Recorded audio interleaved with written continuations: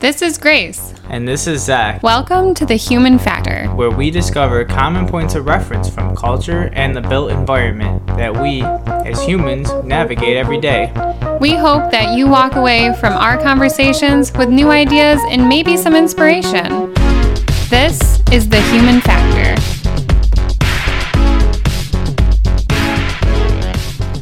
All right, and we're live. Yeah. All right. So, first things first, how is your evening going? It's going good. Just been chasing around a little shit all day. Oh yeah, I was there the whole time. Yes, we've been chasing around a little 1-year-old. He literally controls our lives at this point. We did not have a good weekend with him. I think this is an SOS. Yeah. We have an over-controlling 1-year-old, and I'm nervous. I'm scared for my life. He's literally running our lives. He's bullying me. Literally slapping us in the face. You know, I always thought of parenting as what, you used to see on the TV show Caillou or something where the parents were total nerds. Yeah. And now I'm this is the most hardcore shit you could ever do. Well, this is not for the weak. Yeah, I mean, Leo is a very sweet boy. Don't get me wrong. Yeah. But he just got sick a couple days ago with, we think it was hand, foot, and mouth. But I don't really know if that's what it was. Why do you think he was having feverish symptoms? I think he was just teething, and it could have been an adverse reaction to the flu shot and all of his other vaccines. Either way, whatever happened with him is he turned into a demon child, and he's no longer our son. I don't know where our son went, but I don't know. And I have all these things that I'm trying to do, like my hobbies. Oh yeah, we got to shout out Grace's new Etsy shop. Actually, Yeah. It's both of our Etsy shop because we're going to be putting together projects through that website for for the next duration of our furniture remodeling. And also, why don't you tell everybody what you're up to? I've been working on house portraits, and this actually, I feel like my infatuation for houses started way back when my mom used to take me out to the village of Brockport, and we would just go out for long drives every Sunday, me and her together, and we would look at all these houses, and my grandfather would do that with me all the time too. So I always had this appreciation for old villagey type houses and just distinct architectural houses. I've always been infatuated with architecture anyway. Right. So then a couple years go by. Of course, I go to architecture school and whatnot, and I work at a firm all the time during the day, but I'm still looking for some creative hobby to do in the meantime. So, and I used to draw all the time in high school, so I just kind of was let me try this out. Let me just see where it takes me. It's fun. I've been kind of consumed with it. I'm working on a house almost every night. Yeah. But it's fun. Now I'm going to be helping out soon. We're just waiting for our other light board to come in the mail. Yeah. I'm not much of a drawer myself. You're really the drawer in the family. I'm going to do my best.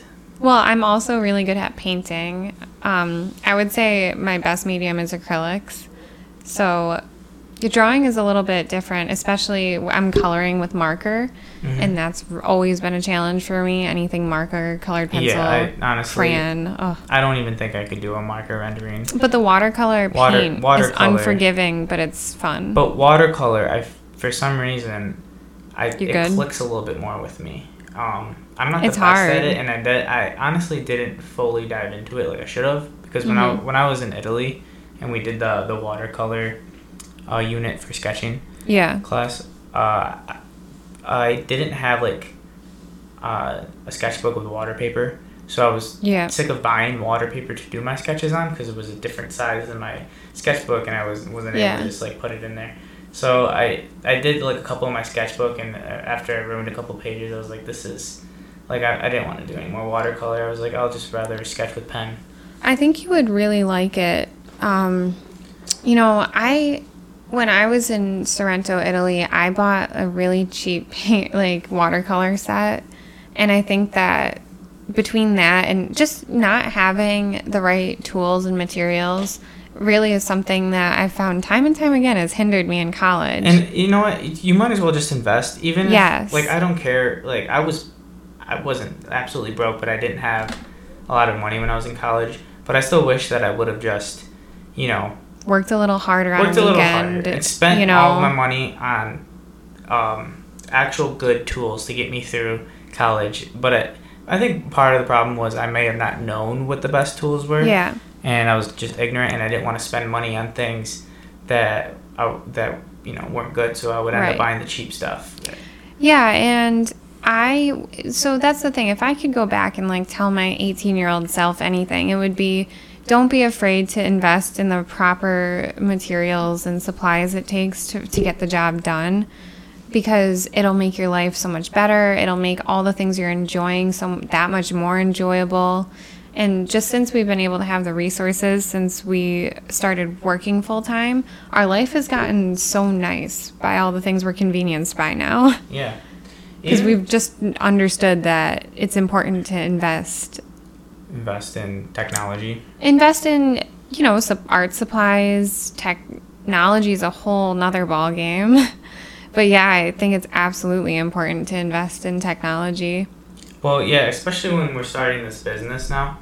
Yeah. We're going to have to invest in some actual tools, like wood tools and... Yeah. So this is our creative side hustle. In art supplies, which is... it's not too expensive at all. It's not a big upfront cost. But as we grow our business, we're going to be constantly reinvesting the money that we get. Whatever revenue we get from the business, we're going to just reinvest that into the business so that we can actually grow something. Explore into different mediums. So I'm doing the house portraits, and like I said, that's paper, that's working with markers, the black pen markers, and then also the alcohol-based markers and the watercolor. So I'm using those different mediums, but we're going to explore some other mediums. It's almost like a side business is our furniture remodel and our furniture flipping stuff. That's not really even related to the house portrait. No, it's another side hustle that we have. We're gonna just sell stuff like that on our Etsy shop. Like refinished. Can you shout out the name again? Yeah, so the name is Retsecor, and it's spelled RETSEH space COR. That's the name of my new Etsy shop. So go check me out. I would super appreciate it. And I'm actually offering a 20% discount from November 1st until December 1st. So it'd be a perfect place to stop by and get somebody a nice portrait of their house. It's a really thoughtful gift. Yeah, for sure. I mean, just go on and check out the Instagram where people could just go out and check the portraits that you've done so far. And I know that you're still in the early stages of it, and you're developing more as we speak, so it might be a little early for anyone to... I have some photos up, though, of things I've been working on largely this past week. So my Instagram is at RETSEHCOR_portraits.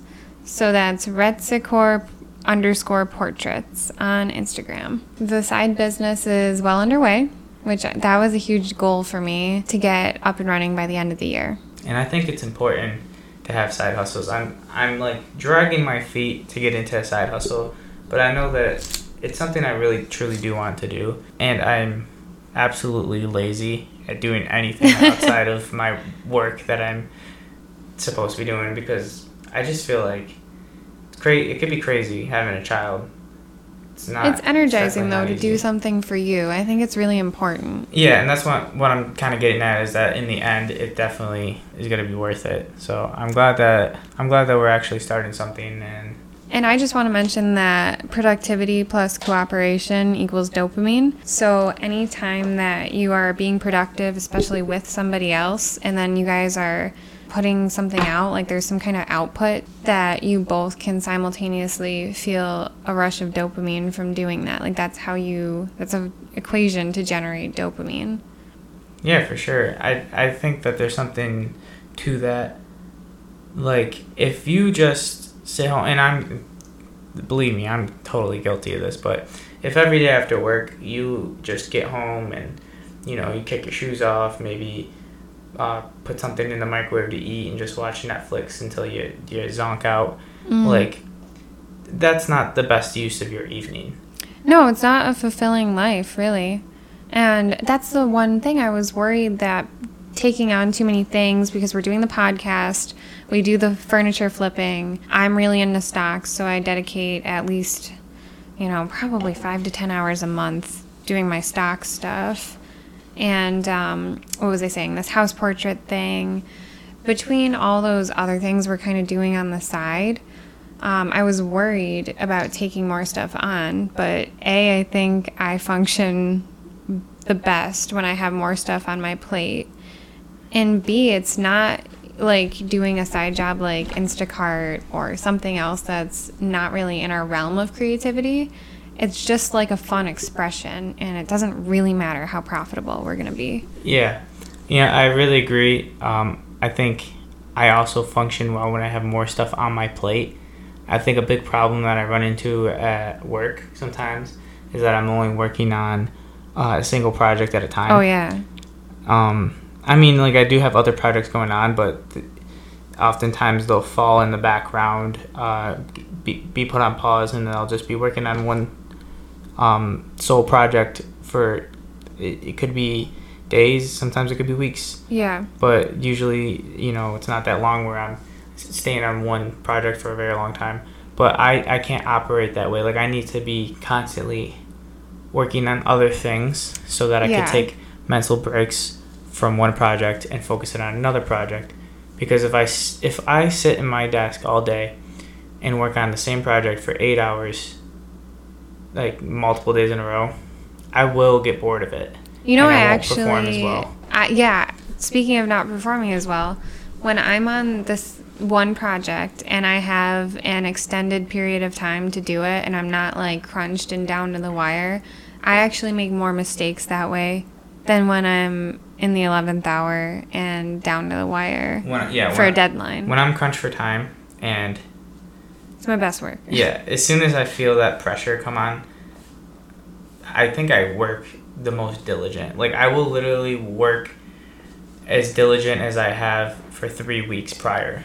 That's why, no, you know what? That's why they say C students wind up becoming the boss of A students, or, A students wind up working for C students, is because the C students tend to be procrastinators, but that only means that they wind up developing smarter ways to do things quicker and faster in less amount of time. It's just a theory that people have.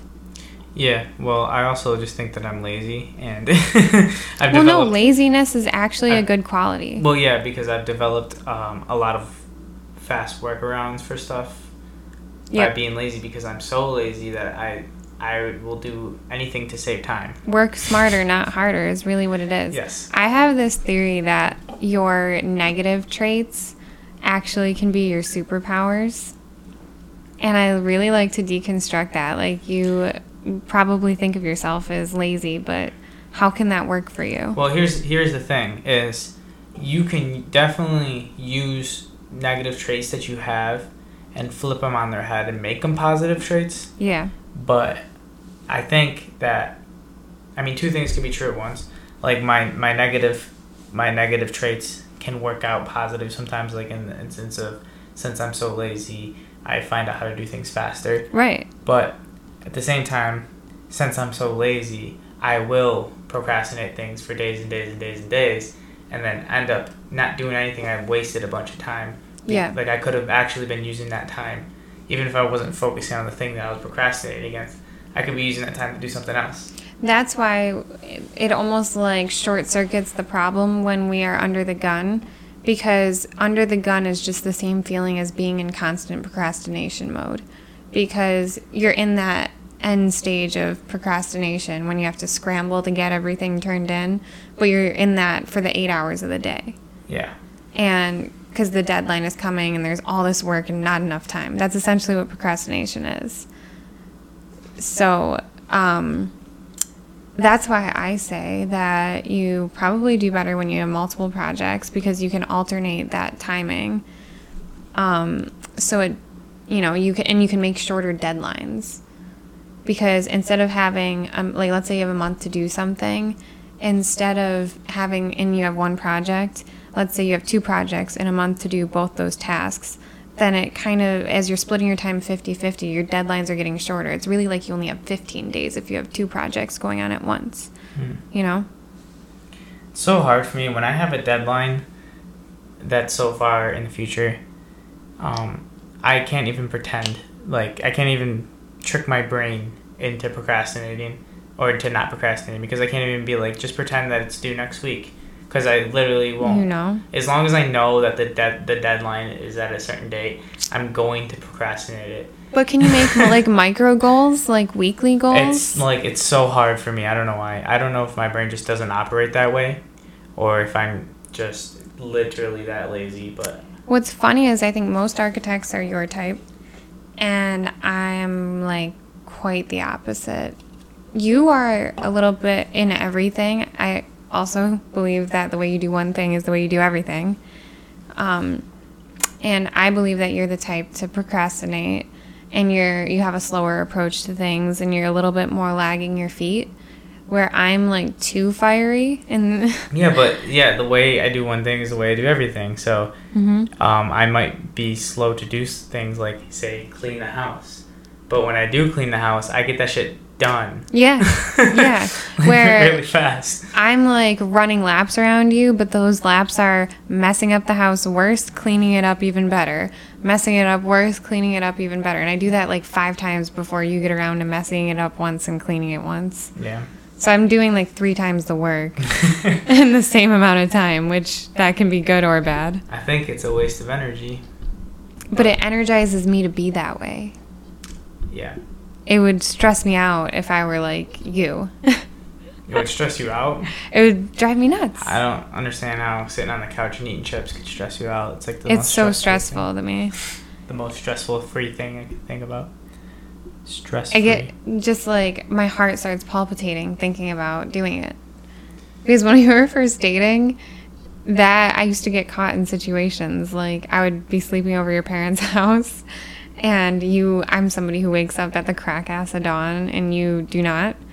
And I would sit there for like 5 hours just on my phone doing nothing, thinking about all the other things I could be doing right now while you slept. For 5 hours? Yeah, I would get up at like 5 or 6 in the morning, and you do not get up. You didn't back then. You did not get up until like noon. Till noon? Come on. That's so true. So why would you sit there? Why wouldn't you just leave? Because then you would be like, well, why are you leaving? But I'm sleeping. How would I? No, and then you would get mad if I would do that. You would get mad. How would you know if I got mad? I never did it. Because you would text me. And yeah, I've done it like once or twice, and you're like, well, where'd you go? Or why are you leaving? Can't you just stay? Alright. And then you'd be like, I'm getting up. And then I would have to drag you out of bed. Just for the record, I never woke up at noon. That's never a time that I ever woke up. Okay, it's an exaggeration, but... Clearly. I wake up at like 8. Wake up at like 11:30. This is back when we first started dating. Not now. Well... Now you're sleeping in is 8. Yeah, Leo's definitely ruined my ability to sleep in. It's like not even possible anymore. I know. And we don't get to bed too early either. That's got to change. I don't know. Sleep schedule sucks. I think we get a total of like maybe 5 hours. Yep. 5-6 hours. Sleep, I think that's the hardest part about parenthood and architecture school. Me and you have this theory. I got a good amount of sleep in architecture school because of my work ethic. My work ethic was horrible. That's why I got a lot of sleep. Okay, but also after we had Leo and you were working almost full time, going to school full time, and you were a new father who was up throughout the night with a crying baby, you couldn't have had more on your plate in one time. Yeah, that honestly, And you still slept. I totally had to earn my last year of college. That was what a crazy life. I skated, but I'm not gonna lie, those first 2.5, maybe 3 years, I really kind of skated by. I was doing above the bare minimum, but I wasn't doing as much as everybody else because I was okay. You weren't a stellar student. I was okay with getting my B and getting my sleep. Yeah. Like, people were obsessed with getting A's, which I wasn't. If I got a C, I wasn't going to cry about it because, hey, I passed. Yeah. And I wanted to pass, but not also sacrifice my mental and physical health by not sleeping. No, and me and you also have this theory that if you are pulling all-nighters, you're actually doing architecture school wrong. Well, I'm not, like, saying that, per se. I'm just saying that if you're pulling all-nighters, I don't think you're utilizing your time correctly because you will not be as productive when you are past your 1 a.m. to 2 a.m. self. But well, that's what I'm saying. Once you hit 3 a.m., you're literally half as efficient. Well, you're at least half as efficient as you are bright-eyed and bushy-tailed at 8 a.m. in the morning. And honestly, even earlier. You can wake up at 6 a.m. in the morning and you'll be more productive than you are staying up late past 3 a.m. And also, when you go to present off of 0 hours of sleep, you're not going to be able to do it. Your work's going to look like shit. So it's actually more unproductive than it is productive to not sleep. And I'm a huge advocate for sleep then and now. I think that that's something that could have caught you and, sent you down a rabbit hole of terrible things, but you prioritize sleep even during the craziest time of your life. Well, the only time, I guess I still got sleep. You did not pull an all-nighter your senior year of architecture school. Yeah, that's kind of amazing. With a newborn. And you know what? I wasn't even pulling all-nighters when, like, before COVID hit, where I was still commuting an hour and a half to school. 3 times a week, right? 3 times a week. And then 2 days I was doing online classes. But this was before COVID, so I was just taking actually 3 online classes, and 2 in-person classes for my senior year because I was making up credits for electives. General electives. Yeah. I was taking those credits because I like I said, I was a horrible student for my first few years, so I kind of just didn't take a bunch of classes that I was supposed to, so I had to make up for it at the most inconvenient time, which is where I got what was coming to me. And I did it. I did it with a child. I did it during the COVID pandemic, and I did it I did it even before that too, when everything was still in person.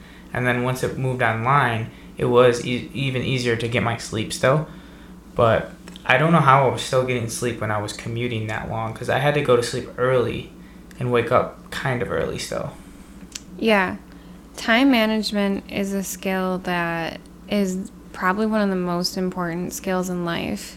My dirty, secret is that I, secretly love when people ask me, how do you have the time to do what you do? And you know what I have to say is where you get extra time. Like, you do actually get extra time because you do wake up early in the morning. And that is the secret. So when I was commuting an hour and a half, I would go. I signed up for all my classes to be at 1 p.m. Mm-hmm. So I had ample time to wake up in the morning, do whatever homework I had to do, because that was going to be my most efficient hours of the day. Yeah. So I would wake up probably around 8. That's my special time. That's your natural time. Yeah. That's my natural time where I actually am pretty much fully awake when I wake up by 8. If I wake up 6 or 7, I'm really still groggy and I'm going to need coffee before I can do anything. It almost takes you past 8 to actually shake it off. But the funny thing is when I wake up at 8... You're bright-eyed and bushy-tailed. When I wake up at 8, I don't even need coffee. Yeah. I don't... Ask Grace. I don't drink coffee on the weekends because I don't... it's your body's natural rhythm. Isn't that crazy? It just is the way you are. And I think your preferred sleep time is 10 p.m. At night? Mm-hmm. I'd say that's my ideal. My preferred is probably around 11 because I'm trying to grab a couple of extra hours before I'm incoherent. I get I really do get zombified by oh my god, if I'm not drinking if I'm drinking alcohol, it's a little different, but if I'm just chilling, I'm zombified by midnight. Yeah, I'm usually passed out on the couch by 11. My brain just stops working. Yeah, so, sleep was always a priority to you, and it is so necessary. I don't think it's a good trap to fall down to get into, because I actually thought in the beginning of architecture school that not sleeping was, a cool thing to do. And it was. It was, it was fun. I mean, even just at that age. Yeah, it's just fun to party all night, or, to hang out in the studio all night with your friends. Yeah. It's just cool staying up to see the next morning. But you kind of, I think, to be your best self, your best student, and your best worker, it's best to just get some sleep. Your body needs to recover, your brain. Well, yeah, it's bad all around. I actually did a study on sleep when I was in college. Did it for my public speaking class. Oh, really? Yeah, sleep is so vital. And most people in professions like ours truly don't get enough sleep. And it also is true as you age, and we're approaching age. We're still young, but we're approaching the age where our sleep duration is going to get lower. Mm-hmm. So when you're in your teens, you still need teens to early 20s, you still probably need 8 to 10 hours. Yeah, it's a lot. But not early 20s, but when you're approaching your 20s, you might still need that amount of sleep. But now teenager. Yeah, now that we're approaching mid 20s, our sleep duration's going down, and we're parents. So. Well, that's what I was gonna say. The most brutal part about parenting was those times when I just was sleeping max 30 minutes a night. It felt like that in the beginning. Max 30 minutes? At a time. It'd be 30 minutes, and then Leo would wake me up. I was getting... Cry, need a diaper change. I was getting 3 hours at a time, but I also don't wake up from every noise that he makes. Yeah, and also as you're going through just postpartum whatever, you actually get insomnia. It can be a symptom that you just have postpartum, and even right before you have the baby. I had a lot of insomnia. It was not, because you're so uncomfortable. Yeah. So that was a hard time. That was a hard time. All right. So what else do we need to talk about today? Whatever you want to bring up next, doesn't matter. I know you had some points in your little book over there. Well, we were just talking about how technology was something that was super important to personally invest in. And it's also something I think it's extremely important for firms to invest in, because I think that it's undeniable at this point that the future of any profession is going down a more technological path. So on the point of technology, I really wanted to get into more about, because this is what fascinates me. And it is true, to your point, firms that, and not even just architecture, just firms and businesses in general, but particularly in architecture, if you do not accept the new technology, you will eventually die out, or at least dwindle down to the point where you're not getting big projects. You become maybe a specialized firm. I know there's firms that maybe they don't have the most up-to-date technology, but they specialize in rendering or something. Yeah. Or a certain scope of a project. But you definitely will not be able to keep up with the pace. And you see businesses dying and other businesses growing in fields that are either accepting of the technology or not accepting.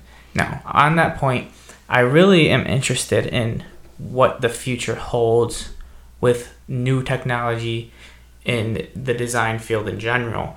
And there's just a lot of stuff coming out. There's a lot of paths that I think our field could go down. But I think that it just fascinates me. What do you think the new standard is going to be, say, the next 10 years? I absolutely feel like virtual reality is going to be a workplace standard. Well, I really I have high hopes for virtual reality. I think that it could, one of two things. It could be like the standard for how we design. Like literally, we could just be designing in virtual reality, or it could be one of those things that maybe has some elements, but it dies out and it's not the most prominent thing. Maybe people still just stick to computer for the next 10 years or so on. But think about how fast or how much has changed within the last 20 years within our field.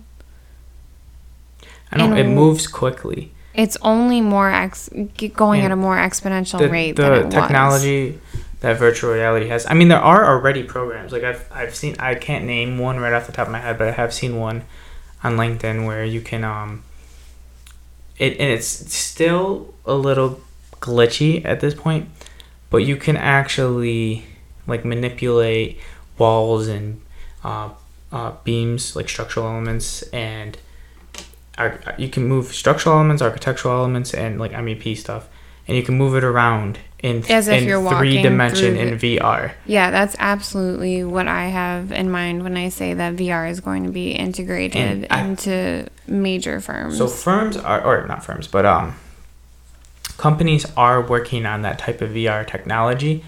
I don't know specifically Autodesk is working on that stuff. If they're not, they're silly. I think they might have VR. No, they might just buy out a company that already has it developed. I'm sure that they're working on it internally, at least a little bit. And there'll be some kind of acquisition. If they are working on it internally, which they should be at the very least, if they are, they're probably still planning on, if something develops more than what, like, if something develops where it's the cutting edge, they probably will try to buy out that company no matter who it is. See, I believe that all buildings are going to want a 3D version of that building, and it's going to be all cloud-based. So I believe all hospitals are going to want like a digital file of that building up in a cloud somewhere. So let's just, Strong Memorial Hospital, for example. And 20 years from now, they on their servers are going to have, like in their facilities department, they're going to have this live cloud model of that building and every condition within that building. So whether it's like laser scan through a point cloud scanner and then uploaded to that cloud, and then the architectural teams go into that cloud and they manipulate it, and they like extract the data. Like I you know what I think is going to be extinct is going places and physically measuring them. Oh yeah, I mean it's extremely possible to have data records of your building that is completely virtual reality, and you can have it stored on a cloud. In a 3D, it's a 3D little BIM model in a cloud, and they own it. Right, and that is going to dramatically change the field, because like you said, what need will we have for field measurements? None. Existing conditions. We won't have to guess what a wall. We won't have to take honestly, everything will be documented on the building, even to the site work. Yeah, and in live progress of that can be documented in real time. And then so say that this building has all this documentation stored in a cloud, mm-hmm. And accessed easily, streamlined to the software that the architect is using, so that when they get a new project, say 20 years down the road, that building needs a renovation, that cloud model can get transmitted to the architect, who can have all the building data from all the disciplines without having to sift through drawings. And right. It's already there. Think about how much time and money that'll save. How much quicker the design process will go. That's why I'm saying I think that will drastically change the way architects do their job. Think about when you go and field measure, how you could potentially be disrupting a NICU or an ICU or an emergency in a hospital. Or just think about... that shit is never closed down. So you have to go in and interrupt and have the place also vacated. Also think about the distance of where we could do projects. We can do projects overseas without having to fly anyone out to go take any type of pictures or measurements. Yeah. In the age of COVID, I think that everyone's accelerated how comfortable they are with using softwares to connect with clients from anywhere. I mean, how are fees even going to be introduced anymore? But, like, they're not going to be factoring in commute times. Like, let's say we work with a consultant out in Buffalo. Who's going to want to pay for that person to drive to Rochester and back for meetings weekly? And when you can just as easily have them on Zoom Zoom call. And it's, I hate to say it, but a lot of these things we were advocating for before. Like, these types of communication should have become obsolete sooner because we had the technology to replace it. Like, I'm not saying that let's get rid of all in-person meetings. I love in-person meetings. I think they're the most valuable type of meeting. They are. We do not need to have them on a weekly basis. We do our weekly meetings now at work, and because of COVID, we're still doing them on Zoom, even though that we're all in the office. Yep. But it's just so we don't all have to gather into one room, and it's kind of silly. It does take up a little bit of time. I feel like there's some type of value to it where you can being in person. You can talk without or you can really. It really helps to not interrupt people when you're in person, because when you're on a Zoom call, it's so easy to interrupt somebody or talk over somebody and not even know that they were talking in the first place. Mm-hmm. But it's a lot harder to do that in person. There's just more clarity. But I don't think that weekly meetings are so important that you need all that clarity. Like, it might be important to have meetings with clients in person. Yes. Why can't you have, once the whole coronavirus 6 feet apart is over, why can't we have, a Zoom meeting in an office conference room and then have the camera on, and anyone who can't be there presently, at the moment, they just remote in and they can see what's going on in the office conference room and still extract the same knowledge. I think that is exactly what's going to happen. It's not that hard. Why were we not doing that before? Well, we kind of were doing that in my office because we had... I'm not speaking for my office, by the way. We have an architecture department down in Florida. So the Florida and you team... were collaborating with them? Every meeting they were on our calls. So before COVID, way before COVID, they were always Skyping in. Oh, wow. Yeah, and we would, that's how we would talk to them. But we always did Skype meetings with our Florida department. We have departments, we have offices in many other states too. So your office sat at a table and saw their office through a TV or something? Yeah, it's just two people. To be fair, it was just two people down in Florida. Right. That are in the architecture department. We have more than just the architecture department. We have airport and stuff too down there. But we were doing that before COVID, so we had the means to do it. We weren't, so if people were working, people rarely worked from home before COVID. Right. But if someone was sick, they're not gonna Zoom into our meeting, because if someone's sick, they're sick. They're just sick, yeah. So we never utilized that for just people to be working from home. But now that it's more common for people to work from home, and I think that it makes more sense if, say, you have a meeting that you have to be at or a site visit in the afternoon. Maybe you want to work from home in the morning, or even if you have an appointment in the afternoon, maybe it makes more sense to work from home in the morning and then come in after. Well, even, how about this? So I've been really thinking about the coronavirus and how it's going to impact people. Because you know how anytime you cough or sneeze, you feel like all eyes are on you? No matter where you go. It's anytime you cough or sneeze, you feel very uncomfortable in public nowadays. In my cube, I feel very isolated. And I feel very comfortable not, when I sneeze or cough, I let it out. I don't even there's no one by me, so. Well, I'm just saying, it's so much different nowadays. When somebody coughs or sneezes, you kind of look around and you're like, well, yeah, when someone there's a different hype about it now than there ever was. If someone coughs into their sleeve, I'm fine. But when someone sneezes, I'm pretty much just whatever you got, I definitely just got it. There's no, I don't believe that you can suppress a sneeze very easily. No, I'm just saying, in the age of the coronavirus, don't you feel like there's a lot more paranoia around this issue? Yeah, that's what I'm saying. Yeah, when someone sneezes, I'm if they got the corona, I just got it, because it's sneezes travel so far. But that's why I feel like nowadays it's going to be so much more accepted to stay at home if you have the sniffles or something and work, because people are so paranoid. Well, they're very hyper aware. And work from home capabilities are there. Of just contagious viruses. I mean, people used to take it as nothing when you would have a cold. Like you would have a cold and then you would people would still go to work and then you would get class and you'd get everyone else sick and nothing bothers me more than that. Yeah, that happened. Almost every time I got sick was from someone coming in when they shouldn't have come in. And it's like, that's just what the culture was across the board.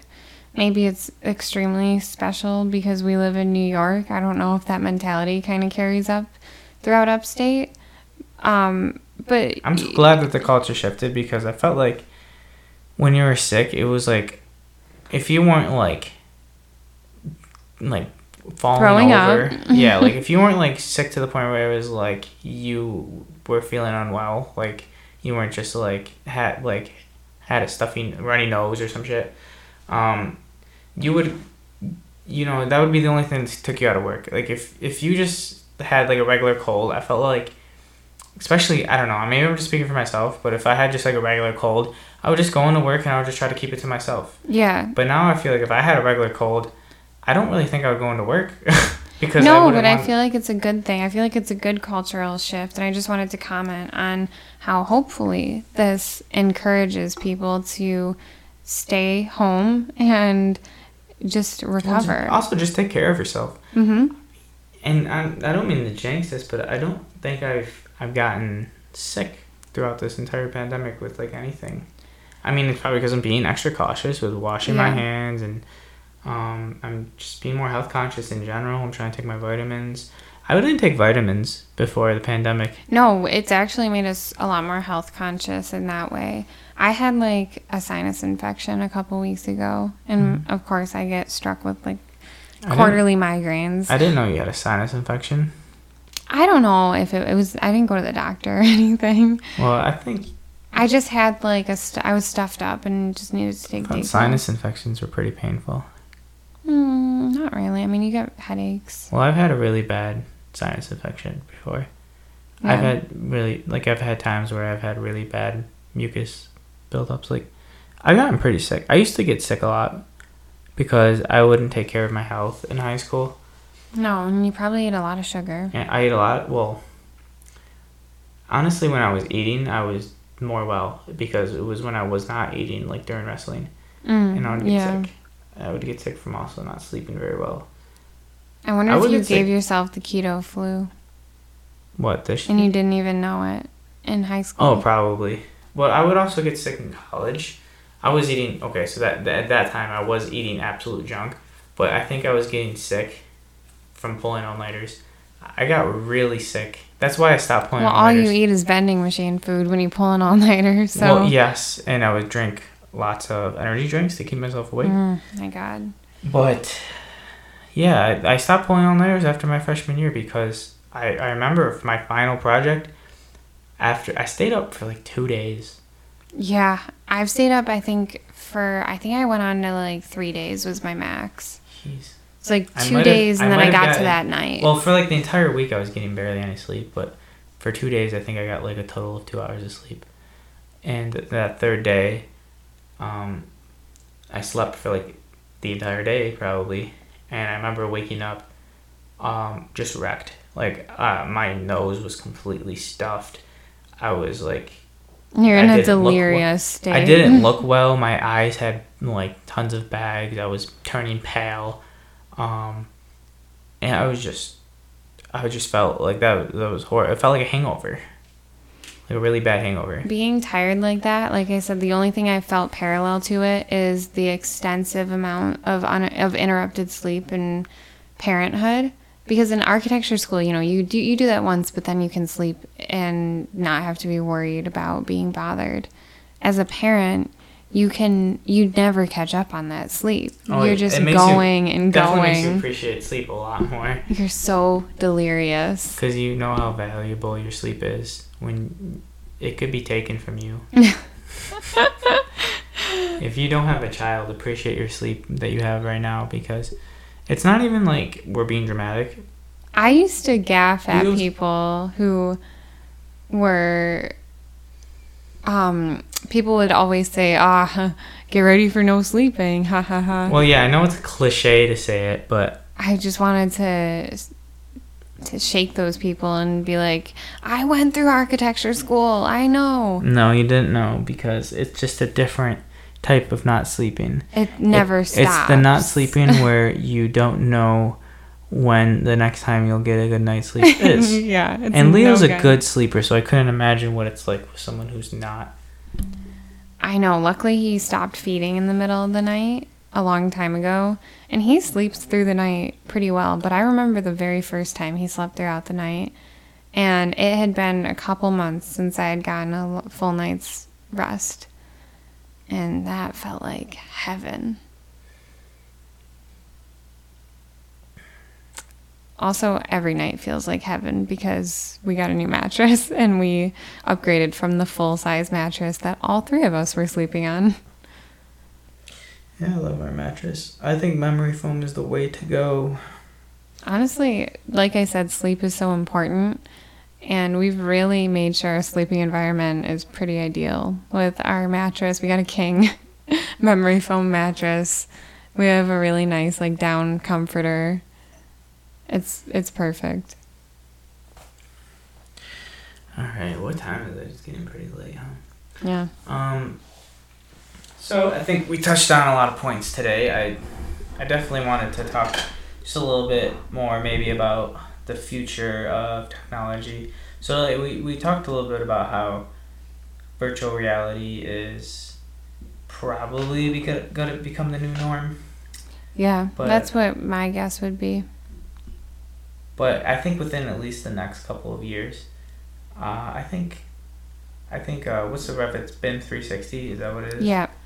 Yeah, I think that's the cloud-based software. I think that's good. I think it's becoming the new standard, and it's still Revit. I mean, we're on it at our work. So we can still we don't have 360 cloud, but if someone sends us a cloud model, we could still access it. Mm-hmm. And I think this is the reason why we haven't switched over to it, because I know there's a lot of useful collaboration things through it, and I think it would be a lot helpful because every time that our consultant MEP, so we have our MEP consultant actually uses 360. Oh wow! So they send us the models, but we have to just download it as a link, and then we link it into our project, and then it's not as seamless as the collaboration would be if we were just working in the same model. Mm-hmm. And that's where I think it's heading. I think it's going to be ultimately we'll be working in the same model. Yes, that's what I'm saying. One cloud-based model that all the consultants work together in. Yes. And that you get conflict awareness immediately. That's what we need for sure. I mean, we have that internally because we can work on models internally, and we'll figure out things within. We'll be working on the same model within our own department. Yeah. But if we were able to work on the same model Structural was working on it, which technically could, but it's definitely not as seamless with working in it in Revit. Just on I think that the hospitals are going to request that because they're going to request that their central model gets updated in these patch jobs. Well, I think that clients are having that from certain firms. Do you at your firm provide a BIM 360 model for your clients? No. Not for our clients. You don't provide them any type of BIM? I don't know enough yet about the firm. Oh. I have not. I've only been there a certain amount of time that is not long enough to see that whole process. Yeah. Through. That was definitely more common for hospitals, right? I think, like I said, that's the direction hospitals are going, is that they'll request. I mean, the hospital, when I used to work for hospitals, they would have their own facilities department who would essentially have their own BIM manager working there. That was the job title, was a BIM manager. And he would probably coordinate all of the files that they had on file. And, anytime we needed a floor plan of an existing portion, we would just request it and they would send it to us. So, yes, we did it, but that was all in AutoCAD. But like I said, I think that times are changing and tides are turning. I think that we're going into BIM as the standard. Yeah. I hope that... And cloud-based models in particular. Yeah, I truthfully do think that that's where we're heading. I haven't really been trying to advocate. I'm gonna try to advocate for it more at my firm. I'm still doing my research on it to see if it's something that's really worth presenting to my boss as something that we should invest in. I'm sure they already know about it, and I'm sure they've been lectured on it before. So I brought it up to IT. Yep. And for some reason they made it seem like it wouldn't be an easy transition to move from service to cloud-based models, but I'm like, I think you might be misunderstanding what BIM 360 is. Yeah, I don't know all the ins and outs, but I do know that you have to have a manager of it who lets you in. You can't, so you know how on the server that you probably have all of your Revit files that have been worked on ever are housed on that server, and you could access any one of them. Right. When you transition to BIM 360, it's not like that. Oh. And you have to ask for permission for anything you want to get into, even if you're just referencing the Revit model. You have to ask for permission from only once, not every time you want to do it. But yeah, you have to ask for permission. Who owns the permissions to it? The BIM manager of the office. At least that's, I don't know how much I can really say, but at least that's the model that I've seen. That's interesting. Other firms I guess I always thought about it as you would still be able to have a link to the model on your servers. I don't know. I guess I'm not savvy enough in IT to quite understand that. Yeah. But I thought that you would still have access to the model through your servers, but you would just work on it through cloud. I don't know. I guess that doesn't make sense. So how do you go to access a cloud model? As soon as I open up the Revit interface, it's right there. All your BIM 360 projects show up. What do you mean exactly? Like, how do you access a new project if you're going to go into your files to open a project you haven't worked on before? First, you have to ask for permission from the BIM manager, and he will put you on that project, and then it'll start to show up in your side. Oh, I see. So it's kind of like how just like a cloud storage works. Like yeah. I'm thinking of like Google. Like Google Docs. Yeah, That's interesting. That's I don't know. That is the way where technology is heading. So I think that whether or not things do shift over to virtual designing, that I think cloud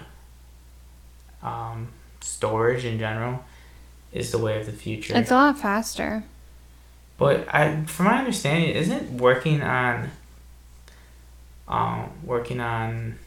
projects in the cloud or storing things in the cloud, isn't it just storing it on servers in a remote location? Yeah, I know so little about IT that I truly don't understand. Are they just? Yeah, I don't. I'm just spitballing here, but are they servers with more processing power or something? Couldn't you just upgrade your servers and then have all that work internally? I guess the cloud is just it's also a way of transferring information better. Yeah. For some reason. I think you can access it anywhere without being in work or VPNing in. Right, that's a huge benefit for because the VPNing costs licenses. costs money to have licenses to do that. I mean, I don't know. It all depends on the contract that the firm has with that company. It's just so weird. Okay, so couldn't you theoretically still work in a cloud-based format with the internal servers that you have at your office? You are asking the wrong person. I'm going to have to bring these questions up to IT. But in short, I do think that for reasons of the future progression of architecture and design, I think that that's where our field is heading. I think that things are going to be 3-dimensional. No longer we're already moving over to BIM products, and we have been there for at least the last 10 years. That's why I say 10 to 20 years from now, it's going to be VR, where you can physically enter the space and be in that space and push and pull walls virtually. I mean, you can still do those things in 3D on a 2-dimensional screen. I just think that it's as 3-dimensional 3-dimensional art and 3-dimensional programs evolve and become better. I honestly question whether or not reality is just going to move over to virtual reality. I wonder if we're already in one. All right, let's not go down this rabbit hole quite yet. But I'm like, so like these are things that keep me up at night, thinking about what's gonna happen in the future. I think that it would be to not give technology enough credit to think that that's not where we would be in 10 to 20 years. I think life will be unrecognizable because I think it's an exponential growth. And I think that firms and us, we need to keep up. So with trying to keep the conversation on the topic of design or in architecture, how do you think AI is going to come into play to change our field? Because AI is inevitable. We already deal with AI on an everyday basis. Whether you have realized it yet or not. I mean, AI is here to stay and it's evolving. I wonder how it's going to come in to play in design, because I think voice is next. Voice technology is going to be the next technology to integrate in offices. Yeah. Oh, well, yes, I can see where I see what you're saying, where it will that's going to be something that's just in businesses in general. But what I'm concerned about, and I truly am optimistic about this, but when they make AI that knows how to be creative, that's scary. I mean, I know they're already working on technology where AI can make music. Yeah. So if AI can make music, AI can design buildings. And I wonder, and AI can paint pictures. Like, AI can do all creative stuff. Will be able to. It can already 3D print, so it can. I mean, like, that itself will make. It's a little scary. It could make, and this is why I'm not gonna get into the economy, but I do think that at some point AI will take over a lot of jobs, and not that I don't think that there will be jobs still. I'm just thinking that AI can render a lot of current jobs useless overnight. Yeah. And if CEOs and businesses choose to invest in AI over humans because the job is simple, I think a lot of people will lose jobs just because of AI in general. But I wonder how long it's going to take to get to design, and if ultimately people will prefer human design, if human design will be more valuable than AI design. I think it'll turn into a vintage thing. I think that it'll turn into something like, who shines shoes anymore? Nobody. I'm concerned about, and I know this is obviously a cliche from any sci-fi book ever, but I'm scared of the robots taking over. I think that they will. I think that if we just step back and let technology progress on its own, I think that eventually artificial intelligence will be like, what do we need humans for? Obviously, we're going to be insignificant compared to them. Maybe that's what it was always supposed to do, though. Maybe we were supposed to just sit back and do nothing about it. Once we design AI that has human emotions, we're screwed. Once they are able to think and feel for themselves, and why don't you think that they would like us? Or I don't think that they wouldn't like us, but I think that they will be intelligent enough to know that they have the upper hand. Because they will have the upper hand. Well, who knows? They're not going to have animalistic tendencies. I guess it depends the way that they're designed. But that's what I'm saying is if they have human emotions, then they will have some sort of tribalistic tendencies. But even if they do have human emotions, they'll still be artificial. I guess, I don't know. I don't, like... Who knows? I don't know. But it's possible it could go down the route that artificial intelligence becomes indistinguishable from human beings. So like robotic people, just artificial people. They don't even have to be robots. They could just be artificial people. Mm-hmm. They're not really going to look like people either, by the way. We have it in our head that an artificial, like, AI is just somebody who's, like, aerodynamically exactly like us. And, like... Well, no, I think that... No. I feel like an artificial person will be... How do I put this? You think that's the end goal? They'll be crafted to be the ideal-looking person. You think? Well, if it's made by people and people are incredibly egotistic. Especially if, like... Say you can take your soul and put it into an artificial body. How many people do you think are going to want to put their soul into the version of themselves that they wish they could be? If that's ever possible. I don't know if you can download consciousness and transfer it onto an artificial body. I don't know if that's ever... That's like a Black Mirror episode right there. But I don't know. I don't know if that's ethical. You don't think it's ethical? I don't know. I think it crosses a line. I think we should just live our lives. In a future where robots and artificial intelligence are normal, I'm not going to say that they're running the world. Let's just picture a world where they just coexist with us. You think it's going to be not normal to download your consciousness and put it onto an artificial body where you're immortal? Not normal. I don't think it's moral. Well, why don't you think it's moral? Because I think that we as humans are just nature, and it's not our job to do that. Our job is to just exist in nature and be good for the sake of being good. That starts to mess with, like, you're just playing God at that point. While I agree on that point, I don't think that people are going to think that way. I think some people will. Sure. I mean, like, I probably wouldn't ever... Actually, I truly don't think I would ever want to live forever, just in general.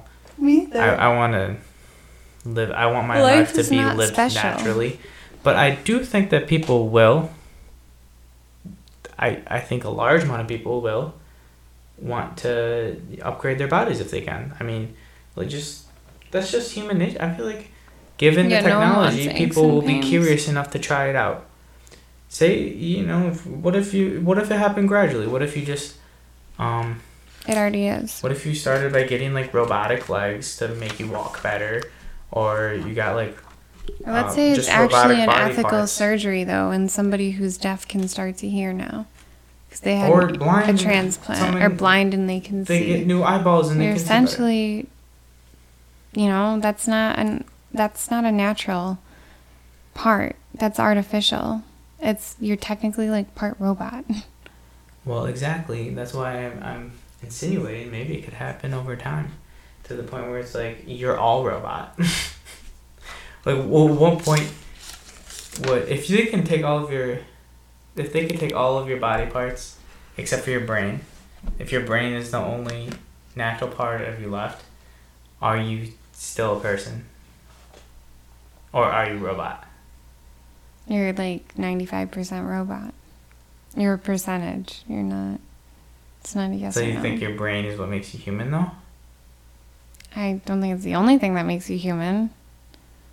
I think that you're just a percentage of a human. So, if you took somebody's...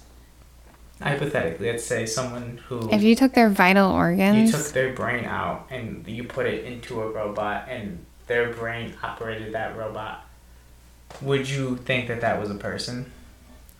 They're a percentage of a person. I feel like that's still a person. It's not an absolute. That's so... It doesn't have to be an absolute That's either. a very creepy thought. Alright, on that note, I think that we've it's time for bed. Rabbit holes. I think it's time to conclude. So we can get our sleep so we can kick ass tomorrow on our jobs, parenthood, relationship-wise, side hustles. We gotta clean the house. Yeah, we gotta get our rest. Hey, so thank y'all for listening again. Please go follow us at the Human Factor blog on Instagram. Also, check out our new Etsy page. Rest Decor. Rest Decor. Right? No. Rest Decor. Okay. I can't even spell it. Rest Decor. I don't know. Yeah, that's it. Rest Decor. Yeah, go check that out, please. Also, if you want to donate to us, you can check the link in our bio. Yeah, link in our Spotify bio. Oh, in Spotify. Follow us on Spotify. We don't have a YouTube channel yet, but I think that we're gonna. In the works. I think we'll be uploading these to YouTube in the future, just to add more streaming platforms. And Apple Podcasts. I've had some requests. Yeah, I like Spotify, but we could also add it to Apple Podcasts. I've had some requests. People prefer to listen to their podcast to that, and we will also be adding it to YouTube. So check out for the Human Factor. We'll see y'all next time. And thanks for listening. See you later.